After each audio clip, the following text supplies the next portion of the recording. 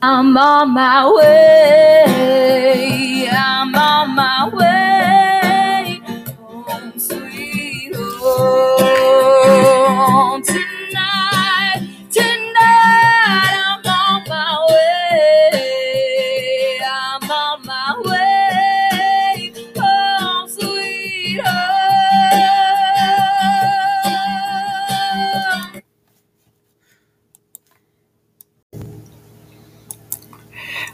Warning: this podcast contains graphic material that may be unsuitable for children under 18.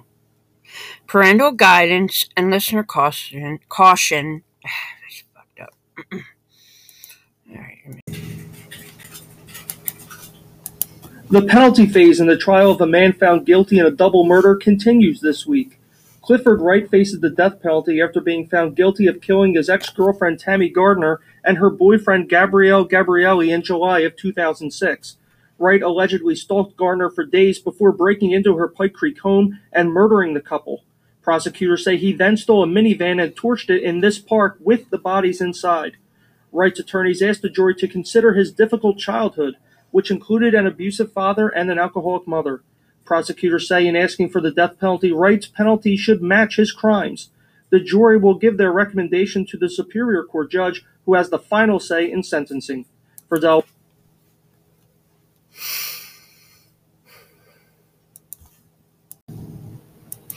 Hello, true crime lovers. Hope you're having a wonderful Monday. Our case today focuses on stalking and domestic violence. I hope it helps you understand why we must have much more help for the victims in this country. Here we go. We will start with focusing on the victims in this case. Tamala Gardner, Tammy, was a lifelong resident of Wilmington, Delaware. On July 16th, 1965, at St. Francis Hospital, which was located only a few blocks from their family home at West 7th Street in Wilmington, Tammy's parents were Martin and Geraldine Creer. She was an absolute blessing to her parents. Eventually, Tammy had two wonderful children she was dedicated and devoted to: Meredith Lillian Gardner and Kyle Robert Gardner. She was also close with her ex-husband of 2 years, Scott Gardner. They had a wonderful best friend co-parenting relationship. In addition to her children, Scott was devastated by Tammy's passing and even had to be put on antidepressants. Even though their marriage did not work, they were devoted to each other and still loved each other, being both amazing parents. When the kids were younger and for a decade, Tammy provided an immaculate child care-centered environment for her children, as well as many children at Tammy's TLC, home daycare, and tutor time. This was mostly because she wanted to have flexibility in her schedule so she could be more available to her own children while she was raising them. Past mothers who used her daycare said that Tammy treated their own children like they would treat themselves as their children's mother. They could always breathe easy knowing their kids were being loved, safe, and thoroughly cared by Tammy. These mothers felt blessed to have someone like Tammy watching over their children. In 2013, in a Victims Voices Heard newsletter, a 19-year-old Meredith, Tammy's daughter, who was only 12 when she lost her mother, is quoted as saying, "Clifford Wright, still to this day, won't take responsibility for killing my mother and Gabe in 2006. Being only 12, I did not really understand what was going on. All I knew was even though I had my dad, I really needed my mom in my life. But Clifford Wright had sadly stolen that away from me for the last 7 years." Now on to the other victim. Gabrielli, age 41. Gabe worked as an auto body shop manager in PA and in Delaware. He enjoyed soccer as a player and as a coach. He was a talented guitar player, singer, and songwriter, and in his younger years, before kids, he was in a band. Gabe had 4 sons: Corey, Julian, Adrian, Brendan, and 1 daughter, Estella. He was close with his ex-wife, Diane, like Tammy was with her ex-husband, Scott. Also, like Tammy, he was a supportive, loving, and dedicated parent. He was a coach of his 5 boys' soccer teams and even his 1 daughter, Estella's soccer team. He played competitive soccer himself in high school and various sub-teams throughout his life and even up to the time of his death. He was considered by family and friends as the ultimate soccer dad. Eventually, after their grief, his 5 children would state, "My dad was the rock of us kids and the family. He did not love technology, but our dad was the first one to buy himself, us 5 kids, and even my mom cell phones. So we kids, also my mom, could get a hold of him 24/7 if we needed anything or to be picked up or even advice. Even though he had split custody of us, he wanted to be present in our family's life. Though our mom and him were divorced, he still cared for her and loved our mother and wanted to be available to her regardless of their divorce. He was the go-to for us kids. If we had an issue or needed anything, we called my dad. He was available to us 24/7. We lost our rock and our go-to dad. It was so painful not having him there anymore, and it cut like a knife. Even for my mom, Diane, who lost her best friend, we were all devastated. Now on to the details of the case. In June of 2006, defendant Clifford Wright resided with his girlfriend, Tammy Gardner, and her 2 children at Tammy's home in Wood Creek development of Wilmington. Wright and Tammy had a contentious relationship. Her children testified they argued regularly and that Tammy repeatedly threw Wright out of her home.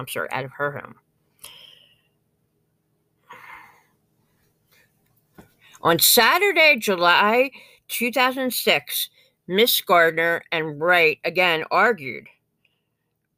Miss Gardner took her children to a friend's pool party and told Wright to remove his belongings and move out of the house before they returned. Wright told a friend, Raheem Cannon, that he went by the pool party to watch Tammy, an attempt to win her favor.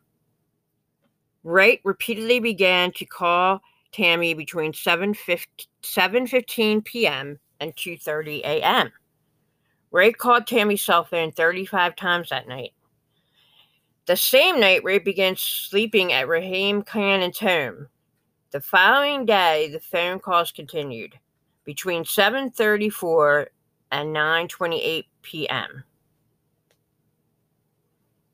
Wright called 25 times.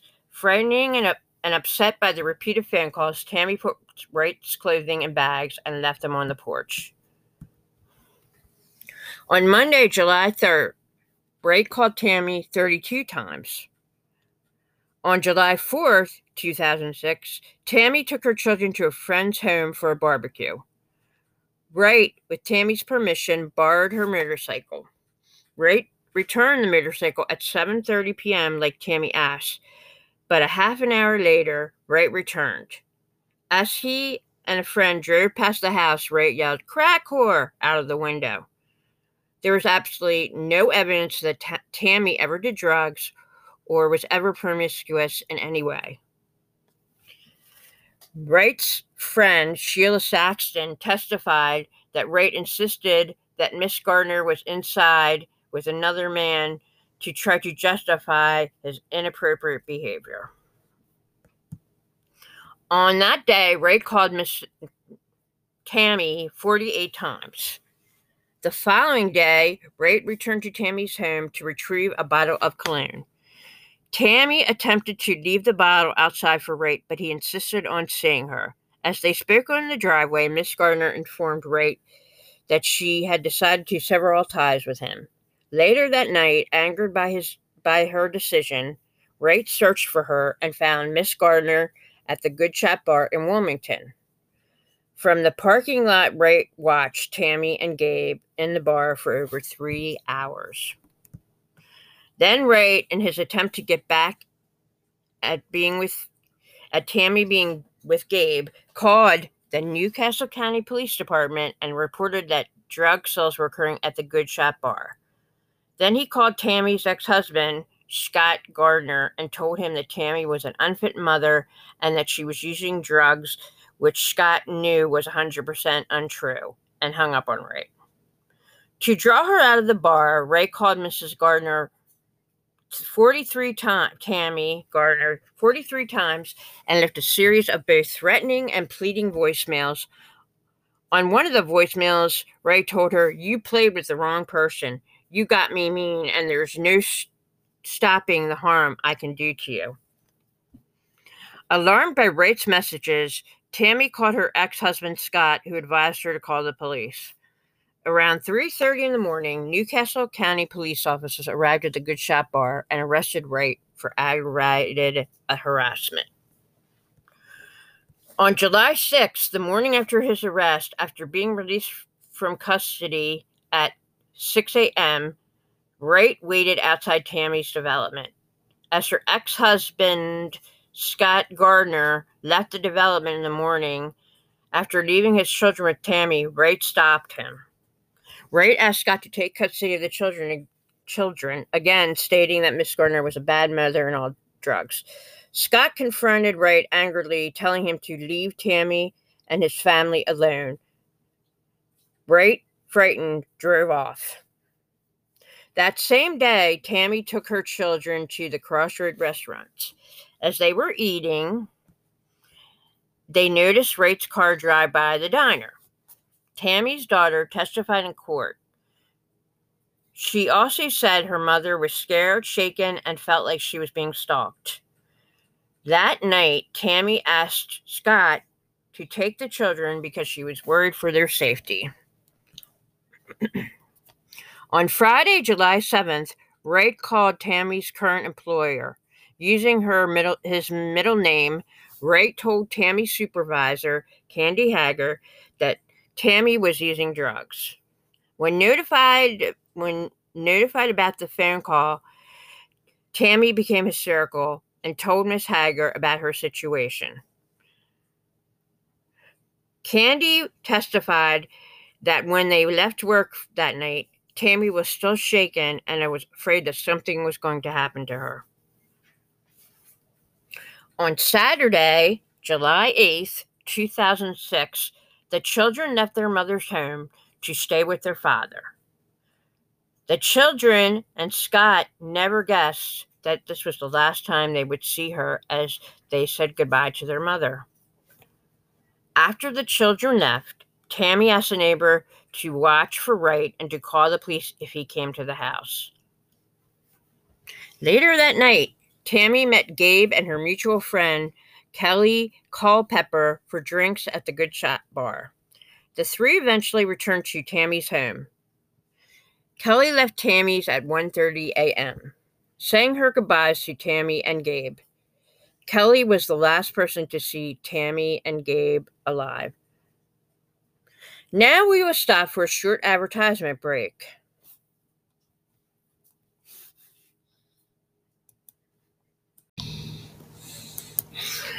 Hello, Delaware crime listeners. This is Nikki, and I have something very exciting to tell you about. I have the security system. It is just absolutely wonderful. After looking and using and trying different systems that just didn't work, there's finally a security company I feel safe using called Simply Safe. And I have to tell you, the name is just as good as the product. You are simply safe. It's actually like a blanket for your home with 24/7 security. It's wireless, comprehensive, and I'm going to tell you something. It is so easy to install. I mean, other security systems I have tried, I have to end up throwing them against the wall because I can't get it to work, or they malfunction, or I have to change the battery, or something, the internet goes crazy. So this is just a wide range of high-tech cameras and sensors for your whole home, from break-ins, fires, and floods, and more. And it's only like $15 a month, people. I mean, and the setup is so easy. Simply Safe can set up in just a few minutes. No drilling or tools. You just plug it in, and then you're done. And it's twice secured. They double down with a built-in cellular connection. That means that you don't even have to connect it to your wireless or whatever. Then it reinforces the Wi-Fi. So it like talks to your Wi-Fi without you having to type in your code or whatever. It's a long range, longer life. The sensors have huge range while conserving power, so you rarely need to change the battery. And let me tell you, it's high quality. Built to last. Simply Safe automatically updates, so you will always have the latest and best technology. I mean, to tell you, I have Simply Safe with my family, and I have never felt safer in my life. It is just absolutely awesome, and it's no wires, taking your doorbell apart or whatever you have to do to get it to work. It is just absolutely wonderful, and the customer service is just amazing. And then you also get the added security. It's only $15 a month for your security. I mean, that's like nothing. I spend that 5 minutes in the grocery store. Okay. It's unbelievable. And the whole system itself, the purchase of it is so cheap. I mean, it's affordable, if anything. And you can get as many pieces as you want. If you don't want this, you can't just, buy this and then that's it. You can have as many parts as you want. Whatever. It's just they work with you. You can go on the website and actually pick the things that you think you need. So or you can just buy the whole system, and it's so affordable. So I wanted to tell you, if you are interested in Simply Safe and looking at their products, because I can tell you, you will not go wrong. Please go to Simply Safe, and that's SIMPLY SAFE.com/meet-the-system. That's Simply Safe, SIPLI/meet-the-system.com. And if you mention Delaware Crime, okay, you will get a 10% discount. That again is if you mention Delaware Crime, you get the 10% discount. And so that's how confident I feel about it. So please go on the website and look at Simply Safe, and you'll be just if you don't feel confident with your security system now, go and look at Simply Safe, and you will never have any doubts about your security system. Trust me. Thank you.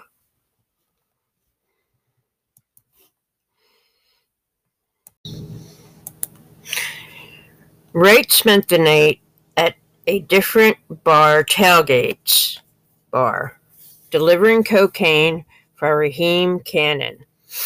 At 1 a.m., Wright informed Cannon that he could not find any more customers. He asked Cannon to buy him a pack of cigarettes and bring them to Tailgate's bar. Cannon agreed to do so, but when he arrived at Tailgate's around 1:45 a.m., he could not locate Wright or his van. The specifics sequence of the following events is not entirely known. Wright stated that to the Newcastle County Police that after he left the Tailgates bar at 1:45 a.m., he returned to Raheem Cannon's home at 2:10 a.m. However, Wright's cell phone records and Cannon's testimony contradict Wright's account. While Wright claimed he went to Cannon's home, his cell phone records showed that he was traveling away from Cannon's home and toward Tammy Gardner's house. Cannon testified that after looking for Wright at tailgate bars, he tried calling Wright and he could not get a hold of him. He then returned to his house and placed the unopened pack of cigarettes on Wright's pillow. Mr. Cannon testified that Wright did not return to Cannon's home that night. At trial, a former cellmate of Wright's testified that while in prison, Wright remarked that before Tammy kicked him out, he had left a basement window cover unlocked after he had cleaned it. Following the murder, the police found a 9-inch cut on one of the basement window screens. Wright also had entry into the house through an upstairs window, which Tammy's son testified would not lock properly. Additionally, Wright at one time had access to a remote-control garage opener, which was never found. Using one of these points of entry, Wright snuck into Miss Gardner's home. Once inside, Wright crept to the stairs where Tammy and Gabe were sleeping. He then began to beat the pair with either a baseball bat or hammer. He continued to beat them until they both suffered fatal injuries. Delaware's assistant medical examiner, Dr. Vershowski, testified that Gabe suffered at least 11 injuries to his head, and Tammy suffered at least 8 injuries to her head. Neither of the victims displayed any defensive wounds. She stated that both Gabe and Tammy were hit with enough force to expose brain matter, stating also that from the force required to cause such trauma and the absence of defensive wounds, it was likely that neither gained consciousness before they were killed. Following the murders, Wright attempted to clean the room and dispose of the bodies. He used a scrub brush, a bottle of window cleaner, and a vacuum cleaner, and bleach to remove blood stains from the bed, carpet, mirror, and wall. He remade Tammy's bed using fresh sheets from an adjacent room. Wright then stuffed the bloody linens and blankets into garbage bags. He cut sections out of the bloody mattress and replaced them with a foam egg crate to preserve the illusion of an undamaged bed. Wright eventually dragged the bodies downstairs and placed them along a bag of bloody bedding and a gasoline container. In Tammy Gardner's van, the back seat had been removed from the van. He then drove the van to Tweed's Park in Hocassin and tried to set it on fire. According to Wright's former cellmate's testimony, Wright also took with him Tammy's daughter's bicycle for the ride back. On July 13, 2006, construction workers found a partially burned van in Tweed's Park and notified the Newcastle County Police. Inside the van, the police found the bodies of Tammy and Gabe, as well as the bag of bedding, the gas container, and the cleaning supplies. The fire had badly burned the bodies, but thankfully for the police, the fire had extinguished itself due to the lack of air. Following an investigation, Wright was arrested and charged with the murder of both Tammy Gardner and Gabrielli. After deliberating for 3 days, a Superior Court jury convicted Clifford Wright of 2 counts of first-degree murder. On December 10th, following a penalty hearing and 1 day of deliberation, the jury unanimously recommended the death penalty on each of 2 counts of first-degree murder. Wright's adult criminal record begins in 1988 when he was arrested for felony theft of a car. Another arrest Another arrest for theft followed in 1989. In 1990, he was convicted of financial card fraud. Wright burglarized his brother's home and stole jewelry belonging to the mother of his sister-in-law. In order to evade charges of driving without a license insurance, Wright impersonated his brother, and when stopped by the police, Wright's records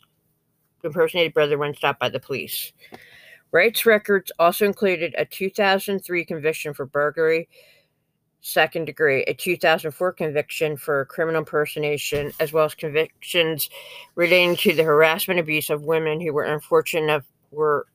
unfortunate enough to cross his path.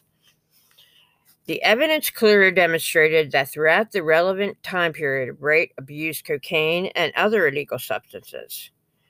Wright's crimes are horrifying and gruesome. It is undisputed that Wright had a very difficult childhood. In 1999, Wright married. Wright repeatedly beat his stepdaughter. When the stepdaughter was 15, Wright raped her using a hairbrush and a screwdriver. Wright also physically abused his wife. When his wife ended the relationship, Wright harassed and threatened her. Wright then met another woman, Girlfriend 1, at Tailgate's Bar in the fall of 2001. Wright moved into the home of Girlfriend 1 and her 2 children. Girlfriend 1 was frightened when she heard Wright's angry telephone conversation with his ex-wife. When Girlfriend 1 attempted to terminate the relationship and asked him to leave, Wright tried to break into her home. After she called the police, Wright blocked her car into a parking lot of a bar. A no-contact order was issued against Wright. Wright ignored the order and repeatedly called and harassed Girlfriend 1. In retaliation, Wright called the police, claiming that Girlfriend 1 was harassing him. Wright was arrested for harassment and criminal contempt of the no-contact order. Wright also met Girlfriend 2 at Tailgate Bars. He moved in with her and her children in March of 2002. Wright again demonstrated uncontrolled jealousy. He confronted Girlfriend 2 at a banquet hall, demanding that she leave her friends and come with him. Girlfriend 2 threw him out of her home and asked for her key back. Wright subsequently was confined in a work release program. Girlfriend 2 visited Wright to make sure he understood that the relationship was over. Speaking through a fence, Wright became enraged, climbed on the fence, and tore at her clothing. He screamed at Girlfriend 2 that he had 2 guns and knew how to use them. Upon his release, he was released, which doesn't make any sense. Upon his release, Wright broke into the Girlfriend 2's home using a key he had made for himself. Girlfriend 2 hid her in her daughter's room and called the police. A no contact order was issued, and Wright was convicted of criminal trespass, first degree. Once again, Wright met Girlfriend 3 at Tailgate's Bar. Boy, he gets around, this guy. Wright moved into her home with her children. Shortly after, in March 2003, when Wright saw Girlfriend 3 get into a truck with another man, Wright chased them down and demanded she get into Wright's vehicle. Wright grabbed Girlfriend 3 by the shirt and told her she belonged to him. He became physically violent, slamming her against a wall when they arrived home. When Girlfriend 3 ended their relationship a few months after it began, Wright did not go peacefully. He made harassing calls and stalked her at night outside her bedroom window. When questioned by the police, Wright stated that his car coincidentally broke down in Girlfriend 3's neighborhood. A third no-contact order was issued in 3 years, and Wright was arrested for harassment. In the summer of 2003, Girlfriend 2 gave Wright a second chance. However, Wright had not taken advantage of his court-ordered domestic violence counseling to alter his behavior. Wright again became violent with Girlfriend 2, and she ended the relationship. As with the others, Wright denigrated Girlfriend 2 in public.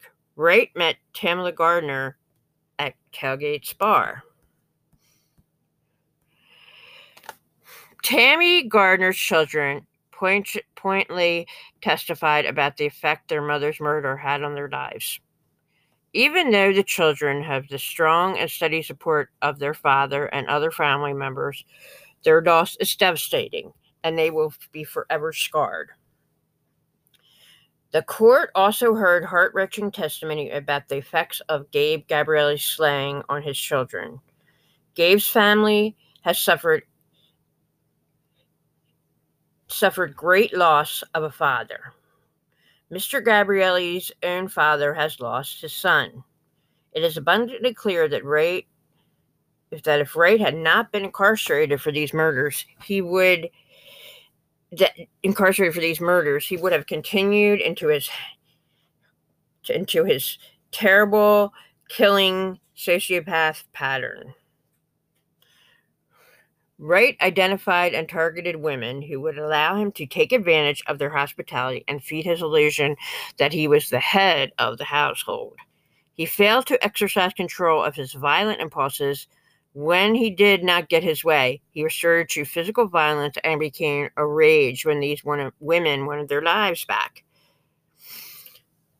So Wright was allowed to address the court and the devastated family members of Gardner and Gabrielli.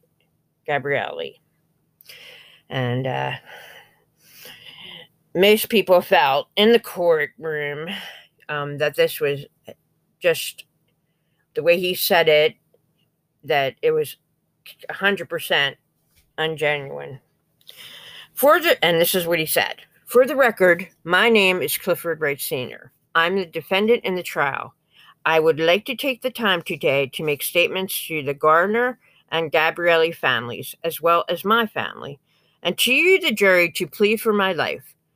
Life is a terrible thing to waste and take. Why, you ask me today, I still ask myself that same question. I take the time today to address the families of Tammy Gardner and Gabe Gabrielli. First, I start with Tammy. She was a very loving mother. Her kids were everything to her. And I'm sorry. Look at the kids. No mom, no mother. Look at her family, the sister that's gone.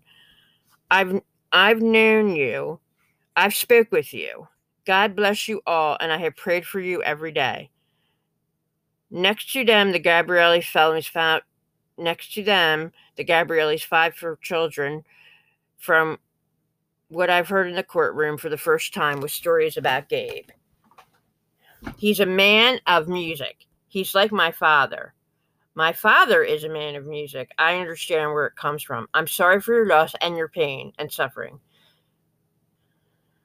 His father had been here through the whole trial. God bless him, and I'm sorry for his loss. Sir, you're always in my prayers. We have all heard about the women in my life in this courtroom, and I'm not here to dispute any evidence in this case. There are 2 sides to a coin.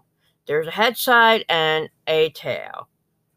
I'll leave it at that. I would like to say I'm sorry to them. So for the record, I'm sorry for messing up your lives, terrorizing you. Whatever the case may be, each one of them holds their own.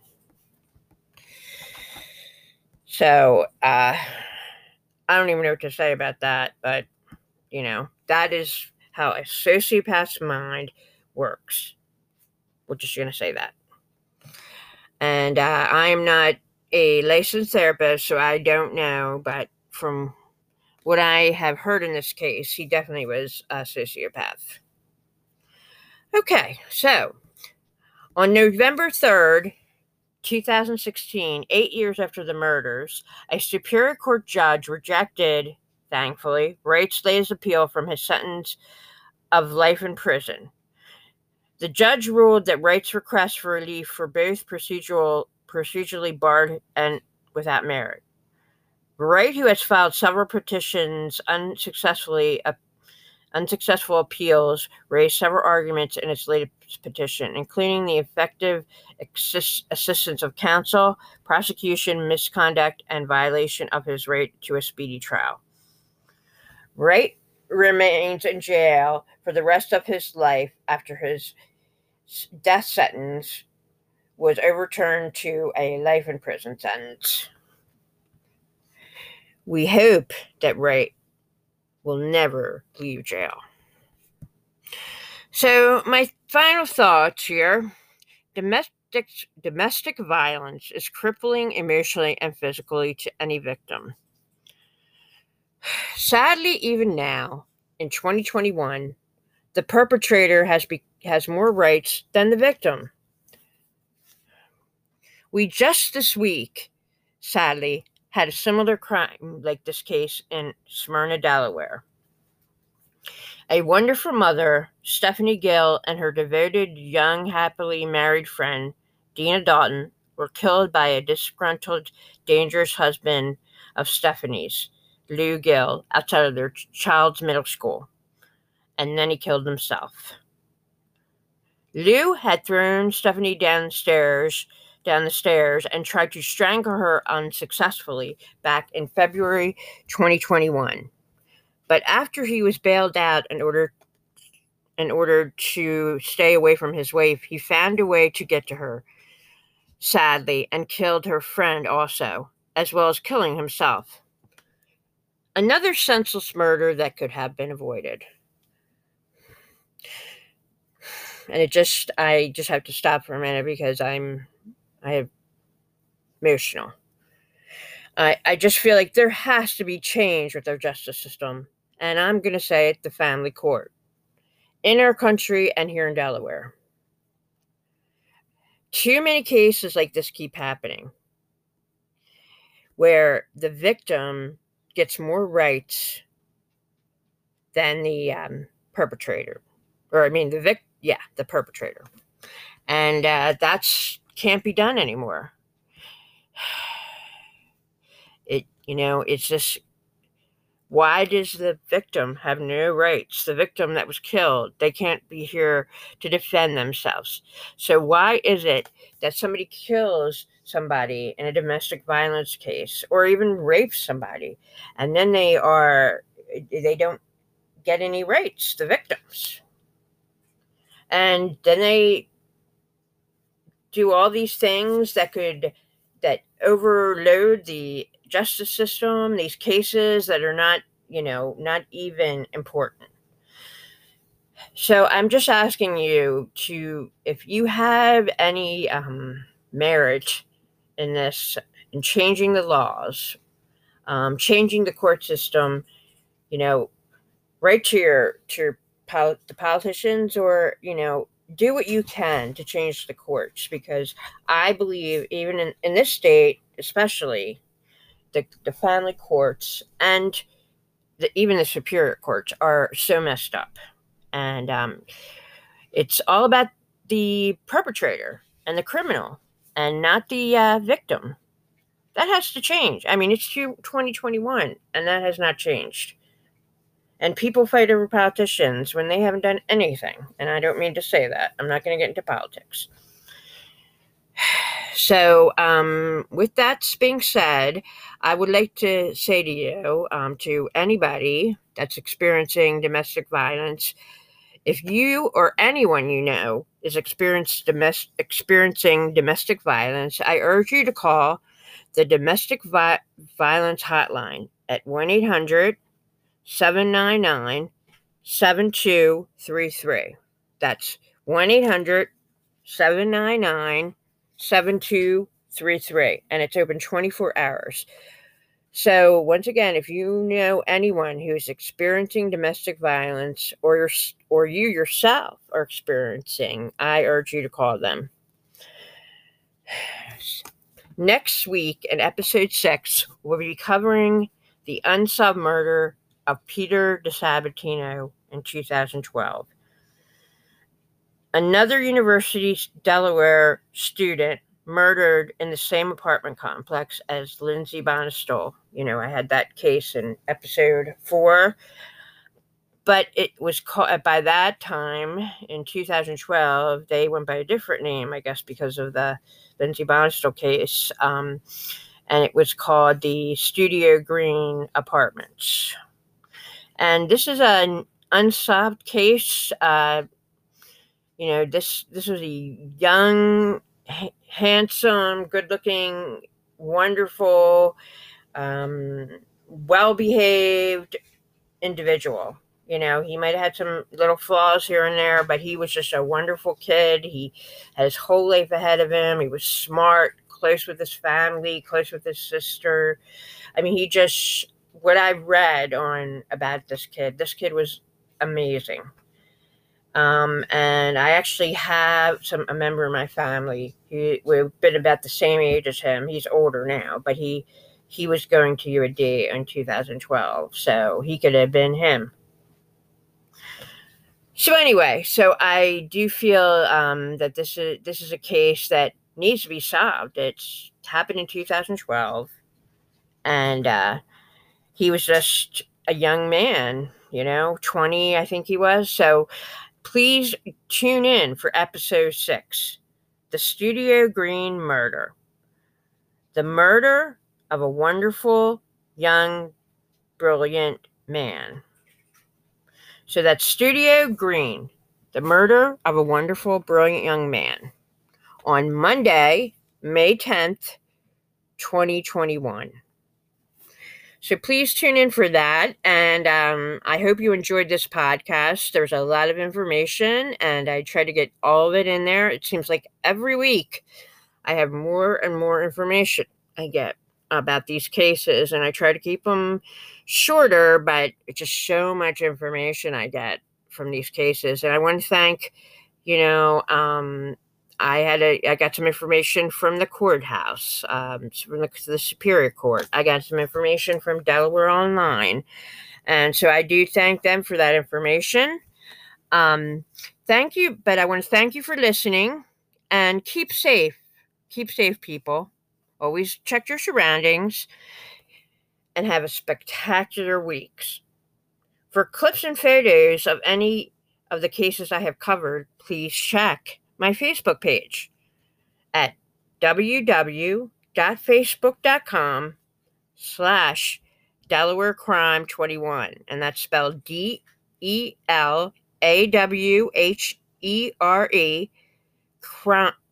capital C RIME21. So that's www.facebook.com/Delaware, DELAWHERE, capital C RIME21. And the D is capital too, by the way. So check that out, and I will have photos and clips and everything posted. Most of the stuff that I have posted, that I have, talked about on here, and maybe a few clips I posted on this during this podcast. So I hope you have a wonderful week, and thank you again for listening. Delaware Crime is an Audio Francis production. What do you think, Francis?